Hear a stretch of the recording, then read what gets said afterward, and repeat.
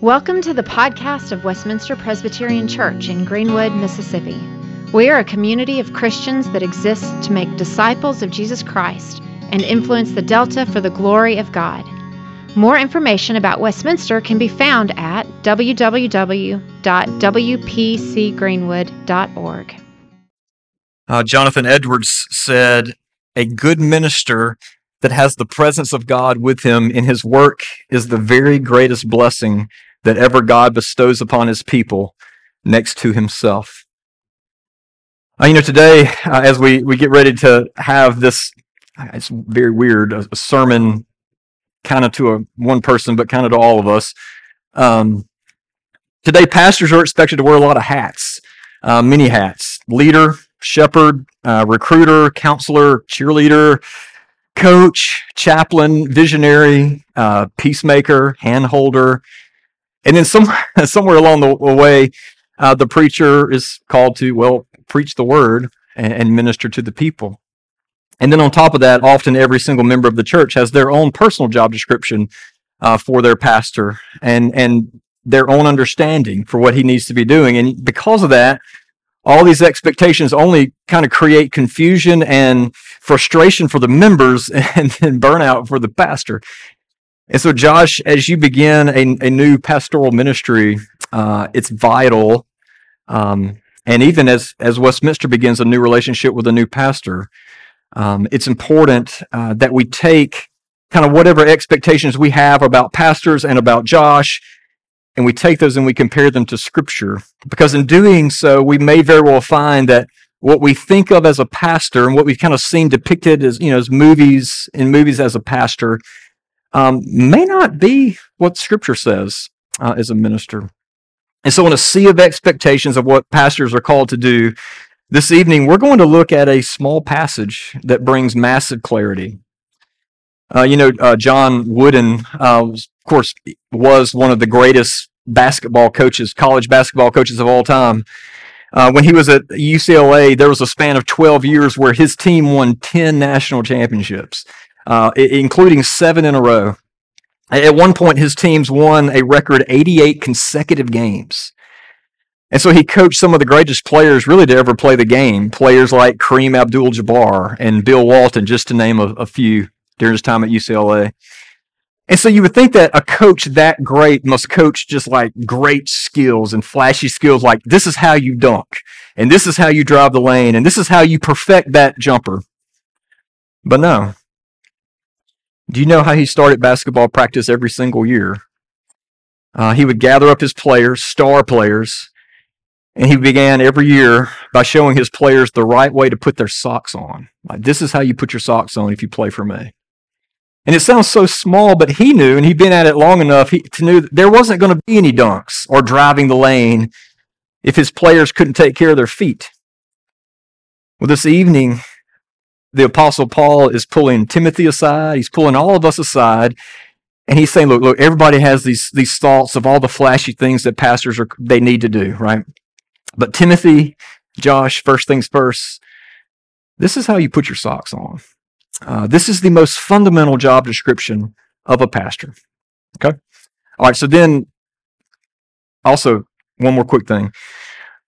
Yes, this is an ordination sermon. And so a lot of this is geared specifically to Josh. However, at the same time, this has absolutely everything to do with you as well. Even if you're not a member of this church, I hope you're going to have some takeaways here.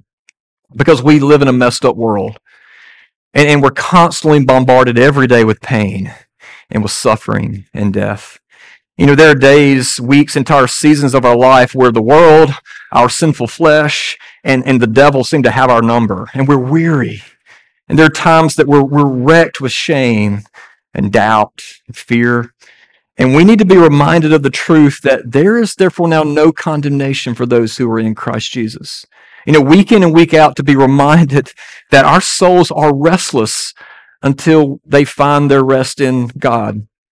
To be reminded that if we are in Christ, we are forgiven and beloved of the Father, no matter what the world or whoever else says about you. And we need to be reminded that the power of the gospel really does change people. That sin and death don't have the final say, But in Jesus, we truly have a beautiful future. And so we need that. And Westminster and friends, one of the main ways God reminds his people is through his servants, which really shows his power, by the way, right? But that God would call weak and fallible men to minister, to break the word, and to break the bread of life for his people, or ordain people to preach the gospel so that you can hear and believe and spend eternity with God, because faith comes by hearing, and hearing through the word of God. And who can hear without a preacher of the message? I mean, God could have used anything, right? I mean, he's literally spoken through donkeys before, right? I mean, but he chooses to use his servants and his preached word to encourage and equip his people in the things of the gospel. So please know that Josh is not the Christ. Tim Keller is not the Christ. No pastor is the Christ. But Josh and other pastors do have the unique call and privilege to point us to the Christ, to Jesus. And if that is not happening, then you don't have a pastor wherever you go to church. So not only is this to Josh, but this is to all of us, because this describes the pastor your soul desperately needs. Okay? And so with that, let's hear God's word. 1 Timothy 1, and we'll read 11 or 4. 1 Timothy 4, we'll read verses 11 through 16. Command and teach these things. Let no one despise you for your youth, but set the believers an example in speech, in conduct, in love, in faith, in purity. Until I come, devote yourself to the public reading of Scripture, to exhortation, to teaching. Do not neglect the gift you have, which was given you by prophecy when the council of elders laid their hands on you. Practice these things. Immerse yourself in them, so that all may see your progress. Keep a close watch on yourself and on the teaching. Persist in this, for by doing so, you will save both yourself and your hearers. This is God's word. Let's pray. Father, now as we spend the next few moments this evening just thinking through this passage, we ask that your Spirit would come and truly give us ears to hear and minds to understand, hearts to receive what you have for us this evening. And we ask this in Christ's name. Amen. Hey, look, we're going to have plenty of preachers talking tonight, so just two quick takeaways for now, okay? First, the pastor the church needs does not neglect his gift, does not neglect the gift. Throughout the New Testament, we find that if God calls someone, he also gifts that someone. He equips the called. And I don't know if it was that Timothy was young or if he was timid, but Paul regularly had to remind Timothy of that. Even in 2 Timothy, he writes, "For this reason, I remind you to fan into flame the gift of God, which is in you through the laying on of hands." And so Paul's saying, look, Timothy, if you had any doubts, remember, you were called by God and you were set apart. It's not just you, but other people have seen you and vouched for you, vouched for your calling, vouched for the gifting you have to preach the gospel. And so in a similar way, Josh, you too have experienced and responded to an internal call of God to the gospel ministry. Unless one day you forget that or you have doubts, please remember. First, just look around and remember these people here. But please remember that people have confirmed that call. Everyone in this room tonight has recognized gifts that you have for ministry and what the Lord has been doing in your life. Your home church has endorsed you. I mean, we've used tithe money to send you to seminary. That's how much we believe in you. You've completed a Presbytery internship where you exercise and you confirmed your call and gifts. And then an entire presbytery full of elders examined you thoroughly, your past, your testimony, your sense of call, your giftedness, your sermons, written exams, oral exams. And the reason it was so thorough was because they examined you to see if you could be entrusted to preach the gospel. And you passed all of that with flying colors. And then tonight, we're having a very special ordination service in which in just a bit, elders are going to come and lay hands on you, recognizing that God has called you and the church has endorsed you as a minister of the word. So don't doubt that call, nor the gift that God has given you, but seek to fan it into flame. God has gifted you for preaching the gospel and building up the church. Don't neglect your gift. Right? God's been doing something in you for a long time, and he is turning you loose tonight. Which brings us to the second and really final takeaway. How is that possible? How is it possible not to neglect it? The pastor the church needs is one who immerses his whole self in the gospel of grace. Whole self in the gospel of grace. It just oozes out. Paul says, keep a close watch on yourself and on the teaching. In other words, it's holistic. It's orthodoxy and orthopraxy, right? It's how you think and how you live. It's doctrine. It's is the gospel informing what you believe and teach, or is it the culture, or whatever the flavor of the week is, or whatever is trending in any given second? Because the congregation will know, right? Their BS sensors will go off when you get off of gospel. To be the pastor a church needs is to regularly walk those ancient paths that God has given you, anchored to Christ, ordinary means of grace. And then Paul says, watch your life. Are you preaching the gospel of grace from the pulpit and yet preaching something else with how you live your life? Are you resting in grace? Are you pursuing holiness? Are you not taking yourself too seriously? So lean into that, Josh, because there will be times where you feel misunderstood. There will be times in ministry where you feel all alone. It is a lonely road. The gospel call is a hard call. And there will be times where all you have is the gospel. And please know that that's okay. Because week in and week out, that is exactly where God wants you to know that the gospel of Jesus is enough. Okay? There's your power. And so the gospel humbles pastors. It humbles us all. Because it reveals that we aren't all that in a bag of chips, that we aren't the great hope. No, the pastor is a sinner too, whose only hope is Jesus. And you're just one beggar going to other beggars, telling them where the bread is. And having experienced the power of God's saving grace to them in Jesus, the pastor you need responds not by throwing out pithy morals from the pulpit, or how to do more and try harder. No, but the point that they point you to the one who came to seek and save the lost. They know that the gospel isn't a program to be worked, but it's a person to be worshipped. And so there's no wonder that Paul tells Timothy, and through him all pastors, that if they're going to be immersed in the gospel, then they need to be immersed where we learn the gospel. God's word. So Paul says, look, the pastor you need is a man of one book, man of one message. So Paul calls them to be devoted to practice it, command it, teach it, exhort it. In other words, a pastor is someone who has been conquered by God's word. So look at verse 13. Paul writes, until I come, devote yourself to the public reading of Scripture, to exhortation, to teaching. In other words, the pastor the church needs doesn't give personal self-help talks. The pastor the church needs doesn't dabble in pop psychology or political hobby horses. It doesn't look for any reason to go off on some tangent. But God's message is the message, week in, week out, week in, week out. And so when we gather to worship for Sunday school, for worship, we read and we pray and we sing the scriptures, because when God's word is read, it's set loose. From the call to worship to the benediction, we're under God's word. And Paul says, pastors, that's what you preach. And if you exhort anything, like that's what you exhort. And to exhort means to strongly urge someone to do something.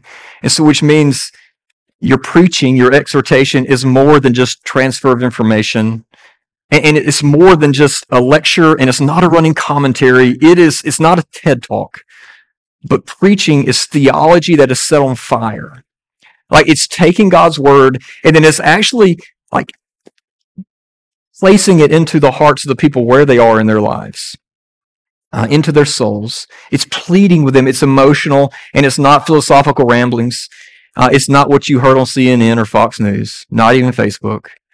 No, it is nothing but the pure, uncut, 100 proof gospel will do. So it's taken the reality that in Jesus, God looks at sinners like me and like you and calls you a saint. And it's inviting people to experience that.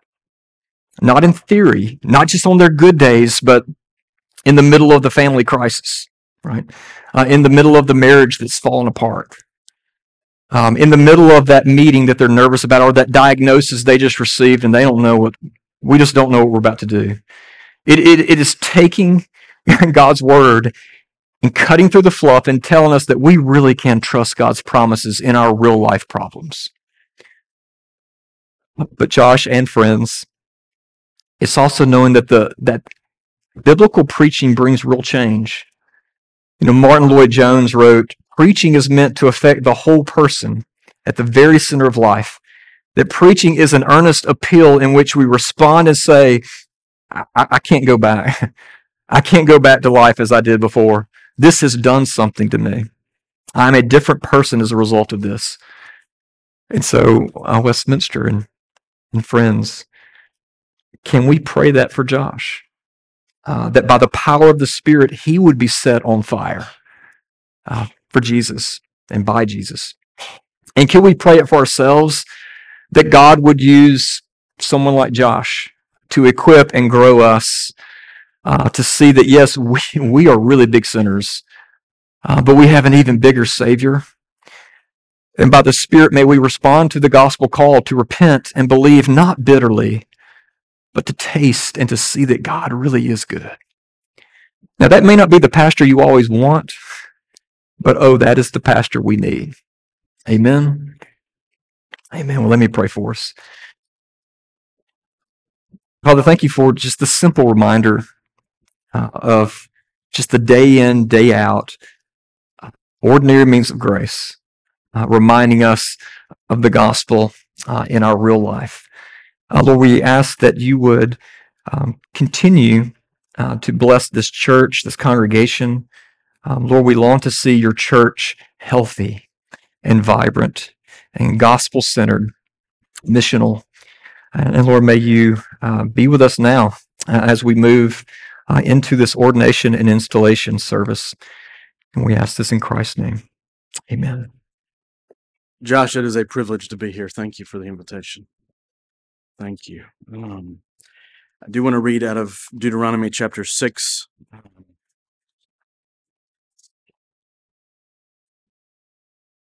me pray just briefly before we read God's word. Father, we thank you that you have revealed to us of yourself in these pages. And we praise you that you carry us along by the Spirit as we read. Come and apply it to us even now in these few moments, especially to Josh as we point him in the right direction. By your grace, by your Spirit, we pray in Jesus' name, amen. Deuteronomy 6, this is verse 4. "Hear, O Israel, the Lord our God, the Lord is one. You shall love the Lord your God with all your heart, and with all your soul, and with all your might. And these words that I command you today shall be on your heart. You shall teach them diligently to your children, and shall talk of them when you sit in your house, and when you walk by the way, and when you lie down, and when you rise. You shall bind them as a sign on your hand, and they shall be as frontlets between your eyes. You shall write them on the doorposts of your house and on your gates." Amen. This is one of those weird parts of an ordination service where all of y'all are here in the room, but Josh and I are going to talk for a second. I hope it's a blessing to all of you who listen, especially perhaps to you ministers who are present. Josh, you know that Deuteronomy is just a rehearsal of what the Lord has handed down to his people Israel. Moses is sort of going back over everything he's said so far. And in that part of chapter 6, he summarizes the whole law. It's the same summation that the Lord points back to in Mark 12, right? That the law is that we love the Lord our God with all our heart, soul, and might. But we don't often go past verse 5, right? Verse 5 is really good, but the rest of that paragraph really emphasizes this fact that love to God is to characterize all of our life. Everything. I mean, it's really kind of crazy how many different ways. It's your heart, it's your family, it's when you sit in the house, you should talk about it. When you walk by the way, you should talk about it. When you lie down, so I suppose you should dream about it too. And then when you rise up, it's on your mind when you get up in the morning. You bind them on your hands and on your eyes, and you write them on the doorposts of your house and on your gates. Our love to God is to characterize everything about who we are. Every part of our whole life is all about God. And so here's my charge to you tonight, brother. Very simply put, but very difficult. Love God. That's your job, is to love God. And in order to encourage you in that constant and perpetual charge, I have 3 imperatives for you. And I think they came from somebody else, but I can't remember who they came from. So they're mine or somebody's, and here they are for you. Just love God, love His Word, and love His people. Love God, love His Word, and love His people. Of course, in the first place, loving God, you cannot do this on your own, and you know this. It's been said already from this pulpit and in the prayer that was just had, that God initiated the love towards you in the first place, that we only love because He has first loved us, right? It's what Paul said, that you were dead. But God, being rich in mercy because of that great love with which He has loved us, has made us alive in Christ. Richard Sibbes says, can you imagine that any soul can see itself in the glass of God's love in Christ? That he can see Christ in the gospel, and then he can see God reconciled to him in particular, and not love God in return and be altered? How can we know what God has done for us and not love Him in response? God has loved you, brother. Sibbes again says that this gospel love works. He says love is full of invention and tries to please the person loved as much as it can in every way. And so I'd simply say to you, as you seek to love God in the first place, that you must neglect other things in favor of Him and of Christ. Right? It's Psalm 73 where the psalmist reflects, "Whom have I in heaven but you? And there is nothing on earth that I desire besides you. My flesh and my heart may fail, but God is the strength of my heart and my portion forever." And so you will urge these people to make use of the ordinary means of grace, and so you also must make use of those means. They are to be official duties of your office. They are your lifeblood in ministry, and the Lord is worthy of all your pain and diligence in those things. You're going to have to stay up late and get up early. You're going to have to kill yourself and bleed for these people, but this is what the Lord's called us to, so that we might show our love to Him as we show our love for them. So love God. Secondly, as we seek to apply this, I charge you to love His Word. It's where He's revealed Himself to us. It's the means by which we have come to love Him as the Spirit's applied it to us. And so it is also the means by which we continue to love Him as the Spirit works upon us. It's not as if we come to Christ through the ministry of His Word and then we can kind of go off and do whatever we want. Plenty of people try that, and we see it all the time. We must stick close to this. Your ordination vow says that you have promised to be zealous and faithful in maintaining the truths of the gospel. And so Richard earlier kind of rehearsed what you've done so far. All these, how many lists could we make of all the things that you've had to do just to get to right now? After all of your seminary work and all of your ordination exams, you may feel like you have reached sort of the pinnacle of biblical study. And we feel that way, but we're wrong, because this is just the beginning. This is just the beginning of your journey and of your study. These scriptures are to be the thing to which you dedicate yourself.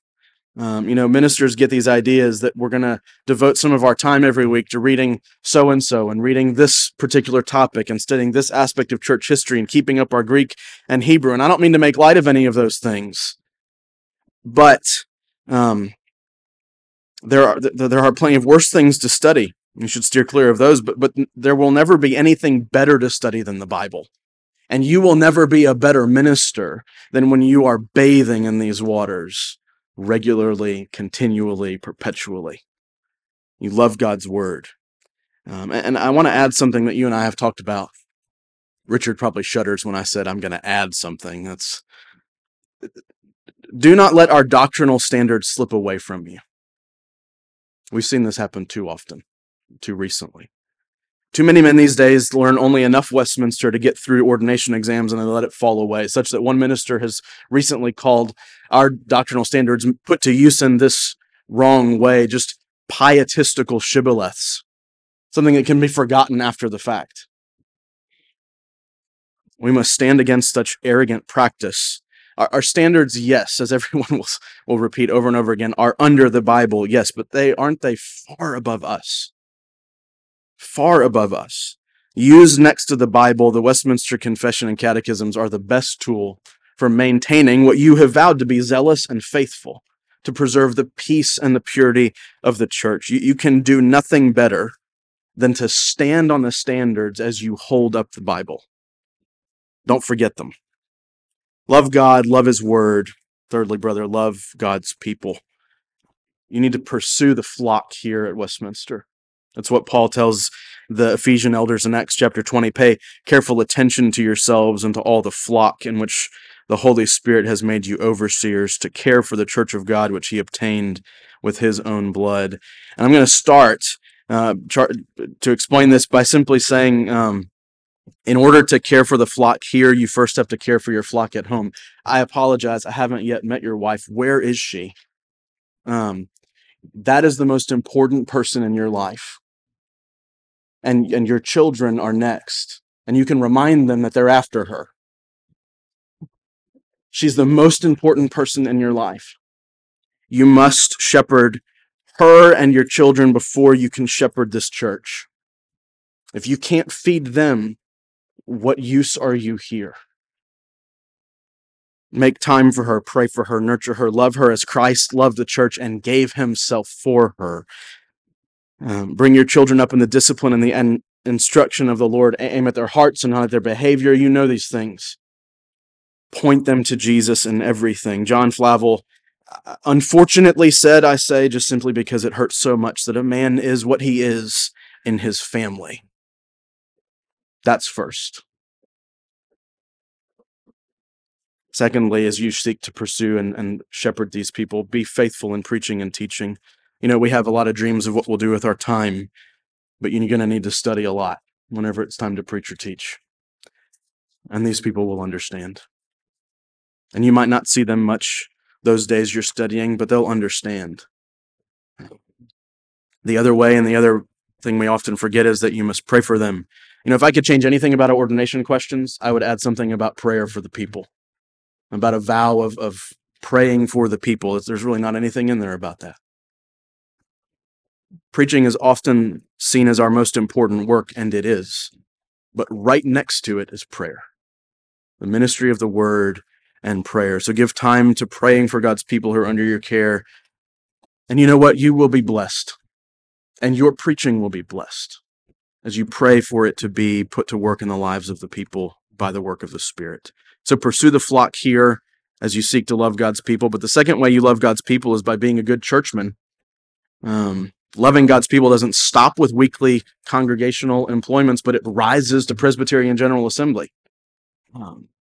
You and I have already spoken about how desperately the church needs good churchmen to lead her. And, you know, don't get too excited too quickly. Don't go to GA in 2 weeks and stand up every time there's a chance to, you know, open up at the mic. And, you know, don't try to change that thing that's just your pet peeve right away. But you get engaged and you stay engaged and you trust the Lord to work through meager men like us to preserve the peace and purity of His church. So you love God, brother, you love His word, and you love His people. And in closing, I simply would quote Psalm 27. Wait for the Lord. Be strong and let your heart take courage. Wait for the Lord. God is the one who makes your work fruitful. You aim at God, and you aim at His word, and you aim at His people, and then you wait on Him to pour out His blessing. He moved towards you, right? And all of what you do, even just as a believer and as a minister, is a response to Him. It's a waiting upon Him. And so your care for God's people is only effective because of God's effective work in them by His Spirit. So you obey and you pray and you expectantly wait for God to do unbelievable things, and He will. He will. I don't know who said it to me, but I'll say it to you as we close. You know, you died to self when God drew you to Christ. May the Lord grant you the same death in your service to his church. And may God help you.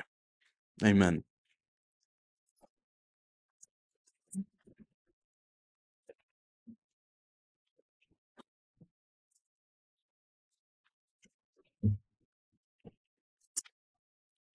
Once again, I'll say it's an honor to be here. Josh, thanks for asking me to do this. I'm Bryce Davis, and I serve on staff at Providence Presbyterian Church, which is where Ian Kaiser, formerly Westminster guy, it's where he's at. So I'm Ian's number 2, and I've loved being with Ian. I people have told me from this church we really miss Ian, and I know why. So shortly after Ian became our pastor, he went to lunch with Josh, and he just asked me, he was like, "Hey, do you want to come along?" And I did, and I met Josh, and somehow, some way, me and him just struck up a friendship. We started texting regularly and calling. We had seminary classes together. During COVID, we started video messaging one another on an app called Marco Polo, which older folks in the room are going to be like, "What's that?" And younger folks in the room are going to be like, "Who still uses that?" Me and Josh do. Y'all, like, for years, there's seldom been a week that I haven't communicated with Josh. My daughter on Saturday mornings asks, like, "Are we going to say hey to Josh?" Because she's just used to it. He's a guy that I know I can be open with. I can share. Something big happens in my life. Something big happens in ministry. There's difficulty. I'm calling Josh. I can honestly tell you, if I lived in Greenwood, Mississippi, I would be proud to have Josh as my pastor. Y'all, tonight is a big deal. It's a big deal in this congregation. And y'all, we believe that the session and the congregation and the members here, they haven't just put their noodles together and decided, "Hey, let's call Josh for this work because he's a fit man for the job." We believe that the Lord has raised him up and called him to be here for this work here. Tonight is a reminder that Jesus is making good on his promise. "I will build my church, and the gates of hell will not prevail against it." That Jesus hasn't taken his eye off the ball. Jesus hasn't let a single spinning plate fall. Jesus hasn't got sidetracked. Jesus keeps his promises. To quote the book that bears the namesake of our ordinand, not one word of all the good promises that the Lord has made to the people of Israel has failed. All came to pass, and all will continue to come to pass. So I've been charged with charging you guys, the congregation. Y'all, just like the people of Israel, so much of the time, our failures stem from our frustration that God isn't doing what we want him to do. And one of the ways that will kind of work itself out on Christian carpet is that we'll get frustrated about what's happening in our churches. That maybe like the thing that we want to happen isn't happening, or the things that we don't want to happen, they're happening. And sometimes we take that out on our pastors. And so we lose sight of the reality that these men that God has called to this high office, these offices, they're not man-made. They're instituted by God. Josh Reagan isn't being ordained just because the right people think he's the right man for the job, and under his leadership, the boat won't sink. We believe that God is presently involved in working in his life, calling him to this moment, that he has called him to this work. Because without the dynamic presence of God in his life, you bet your bottom dollar his ministry will tank. Now to the congregation, a word about this man and this mighty calling. He will fail. He will grow weary. He will let you down. Let's turn our attention to Hebrews 13, verses 7 and 8, as we wrap up our evening together. This is God's word. "Remember your leaders, those who spoke to you the word of God. Consider the outcome of their way of life and imitate their faith." Now listen, Jesus Christ is the same yesterday, today, and forever. Let's pray. Father, with the words of my mouth and the meditations of all of our hearts together be pleasing in thy sight, our rock and our redeemer. We pray it in Jesus' name. Amen. Y'all, think for a minute about what God is like. God is wise. God is all-powerful. God is good. God is holy. And God does not change. Like God does not change. If there's one thing that you can count on in other human beings, it's that they will change. This weekend, I went to a graduation. It's that time of year. One of the things that high school seniors will write in the yearbooks of other high school seniors is like two words, terrible advice. Never change. I love high schoolers. I work with high schoolers, but if like high schoolers never changed, the world would be a bad place. Many of you, you're married. When you first got married, you did not intend on your spouse changing. Stanley Hauerwas, he said, "We never know whom we marry. We just think we do. Or even if we first marry the right person, give it a while. He or she will change." Not only do people change, circumstances change, technologies change, groups change, jobs change, systems change, the seasons change. Bad things change into good things. Small problems change into big problems.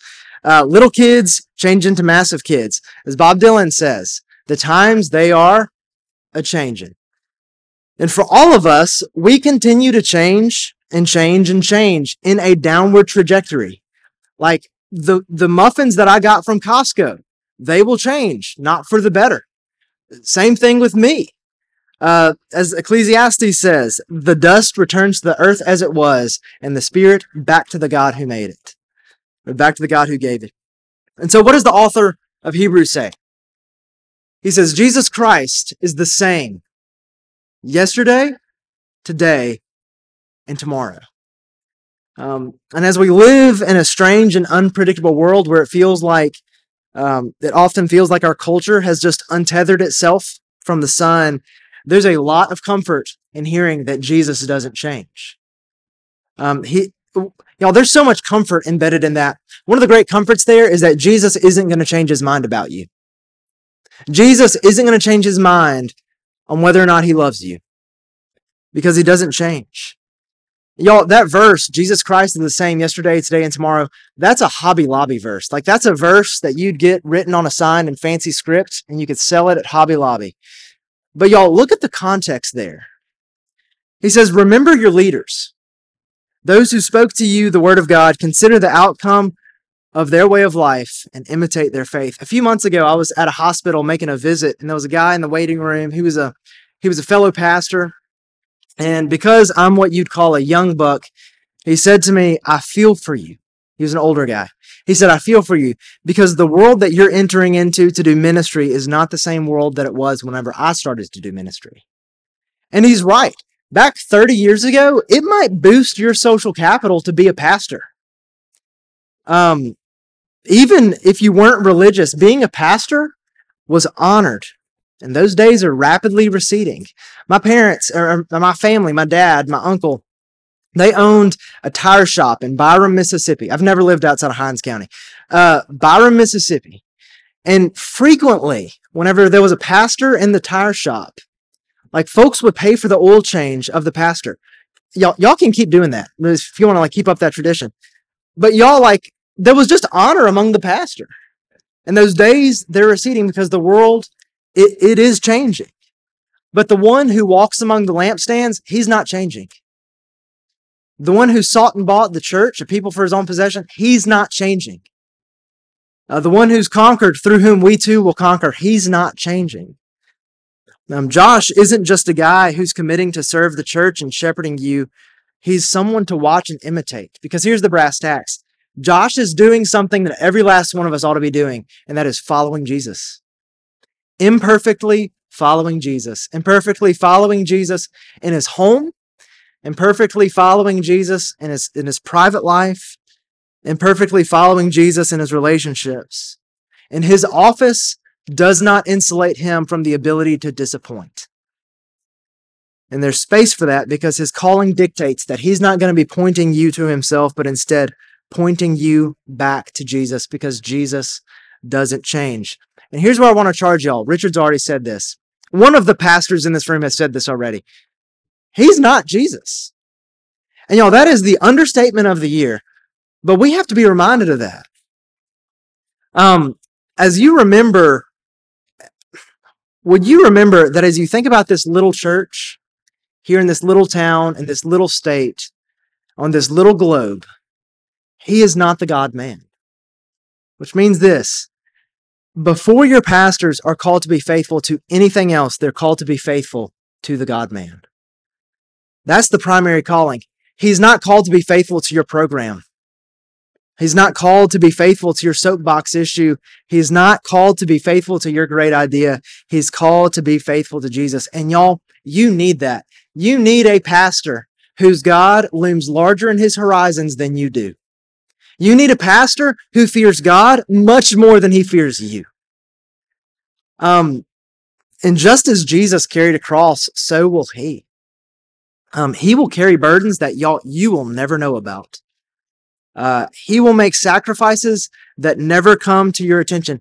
He will be the wide receiver of grumbling and complaints, and sometimes even belly aching about things that are here today and gone tomorrow. He will take blows on the chin, and he will show up the next day. One of my biggest fears that I contend with in ministry is disappointing people. Like, I want people to be happy in the Bryce Davis department. I don't want to disappoint people. And time and again, Ian will quote this great jewel of leadership advice. He says, leadership, this is a quote from Todd Balshinger. This isn't novel to Ian. But he says, leadership is disappointing your people at a rate that they can handle. Just because Josh, Richard, the session, the deacons have disappointed you, that doesn't mean that they've been unfaithful. In fact, consider it might mean that they actually were being faithful. Josh loves you. I know that. I know he loves y'all. And he needs y'all. 3 things that you can do for him. Pray for him. In verse 19, the author of Hebrews, he says, pray for us, for we are sure that we have a clear conscience, desiring to act honorably in all things. Pray that God would keep him faithful. Pray for the clarity of his conscience. Pray that he would prioritize his wife and family, just like Ben said. Y'all, don't let him sacrifice his family on the altar of ministry. Pray that he would not go a day in his ministry or in his life that he would not feel the firm grip of his Father holding on to him. That as he makes difficult phone calls and mourns with those who mourn and ministers to those who suffer, he would feel that grip all the tighter. Pray that God would keep him grounded in Jesus and frequent in his word. There's an old hymn, deeper, deeper into the love of Jesus, daily let me go. Higher, higher into the school of wisdom, more of grace to know. Pray that Josh would trust King Jesus. My son, Leo, he's 18 months old and he has no fear. I wish he had more fear, honestly. But he will do this thing when he goes out into our backyard. We have a swing set, and he will run headlong towards the swings, and he'll get himself to where the swing set is on his chest, and he'll just let himself go. And I see that, and I think to myself, man, I wish I trusted Jesus that way. Pray that Josh would trust Jesus that way. That he would sense that joy of trusting Jesus with all of his weight. Pray for him. Second, encourage him. If you have a complaint or a constructive criticism, would you pray this prayer before you go to talk to your pastors, elders, or deacons? Father, please help me to be part of solutions and not problems. Pray that prayer. Sometimes ministry feels like you're trying to make lemonade out of a bag of hot dogs. Because you're running up against your own insecurity, your feelings of insufficiency, and you're feeling that weight of juggling so many things at once. Your kid caught a nasty stomach bug. You're praying that others don't get it, much less yourself. Your brother's birthday is this weekend, and you still don't know what you're going to get him. You have to finish the sermon you haven't started, and you also need to check in on the folks who really need to hear from their pastor. Would you be an encouragement to him? Would you be an encouragement to those whom God has put over you in the church, even when you disagree with them? Verse 17 of chapter 13 says, let them serve with joy and not with groaning, for that would be of no advantage to you. I can just about assure you that there will not be a day in the ministry of Josh and Richard where they will be over-encouraged. And third, finally, follow him. Follow him. Lean into what the author of Hebrews is saying here. One commentator, he said this. He said, the same Jesus who is with them is with you, and he will be with those who come after us, even to the end of the age. Yesterday, he was with our fathers. Today, he's with us. And tomorrow, he will be with our children. Now, Jesus is the same yesterday, today, and tomorrow. And if that's true, then all the promises concerning Jesus are the same yesterday, today, and tomorrow. He rules the church. He's what stands in between us and hell. He's the only mediator between God and man. He's the one who's conquered death. He's the one who rules the kingdom that will have no end.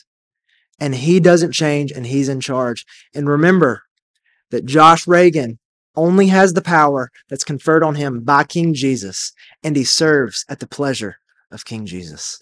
Pray with me. Father, we ask that you would bless Josh. Keep him steady and anchored in King Jesus. We ask it in his name. Amen. Hi, Richard Owens here. I just wanted to take a second to say thank you for listening to the podcast of Westminster Presbyterian Church. Our prayer is that the Lord would use this message to encourage you in the gospel and that you would find Jesus to be more beautiful than you ever imagined. If you'd like to find out more about who Jesus is or more about our church, I invite you to visit our website at wpcgreenwood.org. God bless.